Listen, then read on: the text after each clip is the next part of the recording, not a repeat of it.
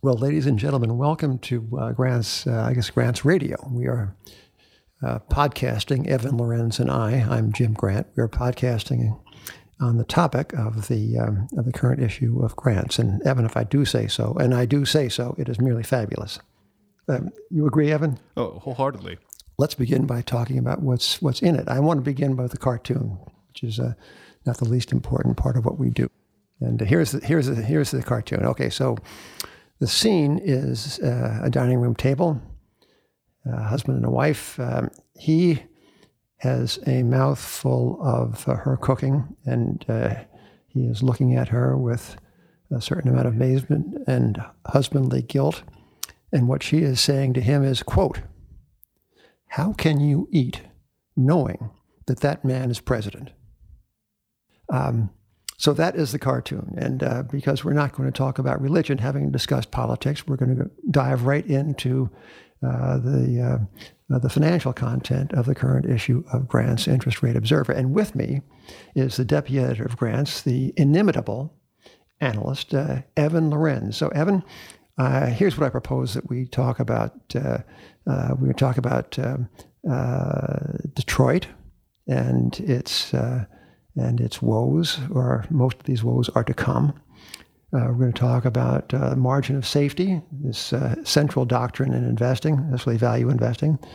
We're going to talk about bank credit, and we're going to talk about the future. The future is a very big topic, Evan, but I think we can handle that in the next 18 minutes. So let us begin with one of your major contributions to this issue, which is a piece we have headlined "Disabled Vehicles." And this concerns cars, trucks, credit, and trouble. So would you give us a quick overview on how you conceive this story and how we are presenting it? So the curious thing when you look at the auto lending world today is delinquencies and defaults are spiking at a time when the economy looks to be doing pretty good and employment is improving every single month. It seems like the explanation for this is not that the consumer is doing badly, but that lenders had lent too well and perhaps not wisely enough. Consumer credit had improved, post-crisis as consumers worked their ways out of the defaults on mortgages. They moved from subprime perhaps to prime, and lenders were doing perhaps better than they had expected on vintages through 2015. However, in 2016, lenders appeared to have gotten a little bit too aggressive, and delinquencies actually were spiking above what they expected. At the same time, because auto sales had fallen so hard during the crisis, there were a few late vintage used cars coming onto the market, which had a salutary effect towards used car prices. Now, used car prices seem kind of like an ancillary thing or something that's not very important. But in fact, used car prices are kind of core to a lot of parts of the auto. Nobody talks about that used car smell, right? No, everyone would prefer a new car, Yeah, all right. things being equal. However, used cars kind of grease the entire car market. 9 out of 10 car sales involve a trade-in, so if used prices are low, consumers can less afford a new car. Lenders lend in part based off of their expectations for recoveries if loans go bad. So if used prices are lower, that actually means lenders will restrict terms. But high used prices also mean that lenders are more willing to extend leases to consumers because they're better able to predict the residual value. So our story describes the kind of the arc of the credit cycle in cars and trucks, and we describe how on very easy lending gave rise and helped to give rise to the crisis that ended in 2008 and 9, and how sackcloth and ashes came over the lending community, and at length how these lenders perked up and began doing all over again what they had done in 2006, right? Which is the eternal cycle. And it's playing out how? How might our readers expect to see the world in a couple of years based upon what has happened, Evan? Well, the things to expect are even lower used car prices, which are going to actually force the OEMs, the GM, Ford, Chrysler, to offer higher incentives to move new cars. It'll see larger losses for the lenders that had offered leases, lower recovery values when loans do default, and it may actually slow down the whole, sales cycle, because if consumers are less able to afford a car because used prices are down, the SAR might actually fall a little bit. Well, the thing about easy credit is that, of course, it pulls consumption forward and it pushes failure or the recognition of failure out into the future. And we've seen this in many different departments of American finance, and now we're seeing it in a very, very big department indeed, namely the automotive one. So that's so much for four wheels. Evan, let's talk about the margin of safety. This central concept to value investing, and one associates the margin of safety with, of all people, with Warren Buffett. Indeed, Warren Buffett and his partners 3G Capital, which are the brilliant Brazilian investors who've run Kraft Heinz and Restaurant Brands International, amongst other companies. Restaurant Brands just paid the most expensive multiple ever for a North American restaurant, Popeyes, 21 times EBITDA. At that multiple, there is a glancingly small margin of safety. If anything goes wrong, this deal could actually end up losing that company money. Yeah, I invite the readers of Grants to go back in our archives. Our not so dusty archives are quite accessible, and look up a story headed "More Junk Food." And the date is October 27th, 1989. And in that story, you will see the seeds planted of today's leveraged transactions in restaurant stocks. So nothing exactly is new under the sun. This margin of safety business it seems to me, it is the central concept for finance today. We see it, for example, in the European debt markets. Now, there's a great political drama building in France. Marine Le Pen either will or will not prevail. And if she does, shockingly, well, not shockingly, because we know that she says that she will do something. And what she says is that she will take France out of the Eurozone, out of the euro, and reinstitute the franc and redenominate most of French sovereign debt in the not now existing franc. Shocking, right? So how is the market responding to this? Well, it is demanding a skyscraping yield of 1% on euro-denominated French sovereign debt. Is that sufficient for you? Speaking as an individual, I'm not holding. Not for me. Okay. And how is this playing out in other European debt quotations? So what's happening in Germany, for example?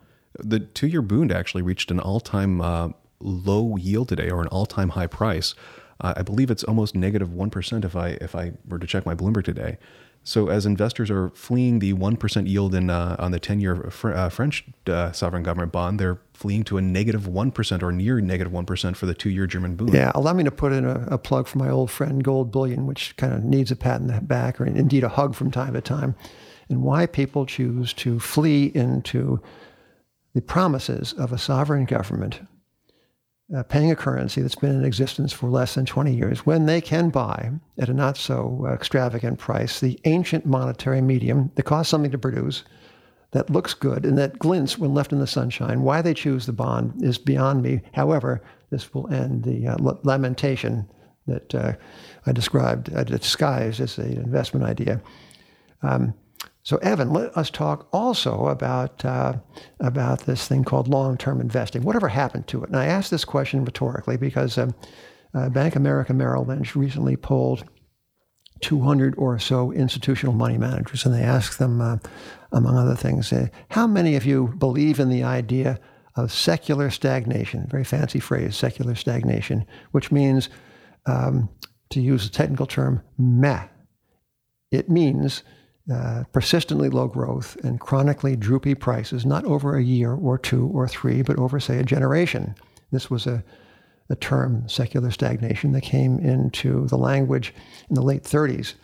One of Keynes's disciples, Alvin Hansen, coined it, and Larry Summers recently picked it up and has popularized it. So a year ago, more than 80% of respondents to the Merrill Lynch poll said, yes, they credit the idea of secular stagnation. Shocking, right? This is America. Yeah. Of course, a year ago, the stock market was going down.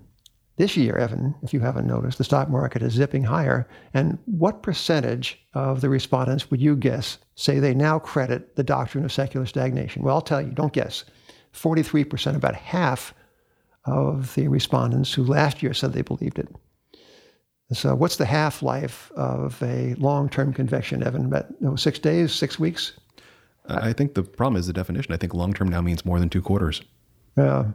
Maybe it's not so much a question of time as of market action. This reminds me of a story that Leon Levy told about himself in the Metropolitan Museum of Art. Leon and his wife, Shelby White, were prepared to settle on the Met, a very, very big gift, and they were to receive in return the Leon Levy and Shelby White wing. And the head of the museum, Philippe Montebello, promised them, the two of them sitting there, they promised them that their names would be on this in perpetuity. And Leon asked, how long is perpetuity? And Montebello said, for you, 40 years. Yeah, so plus ça change, Evan. Now, finally, let us turn to the state of bank credit. And this was another Evan Loren's contribution to this issue of grants. Tell us about the curious flattening of the growth rates in bank credit over the past 3 months. If you look at either consumer and industrial loans, which are loans that banks extend to businesses, or just bank credit in general, it's come to a standstill in the last 3 months. Businesses are not borrowing. The demand does not seem to be there anymore. It's crashed. Well, has this been corroborated, this evident trend in deceleration? Is this corroborated by sightings in the more everyday business world outside of finance? In fact, there was one earlier this week. IHS Markit, which is a market research and analyst firm based in London, has a flash PMI. According to their composite PMI for the U.S., which includes both the services part of the economy and the manufacturing part of the economy, business expectations are now the lowest that they've been since September 2016, which means that we've retraced the entire Trump bump. Well, I think this is about all we ought to tell the readers of grants, because they ought to read this this delicious prose for themselves. I think this is just about enough radio for the day. But I want to thank you, Evan. I want to thank our technical staff, and I want to thank especially the readers of grants, the noble readers of grants, for reading and listening. And thank you until next time.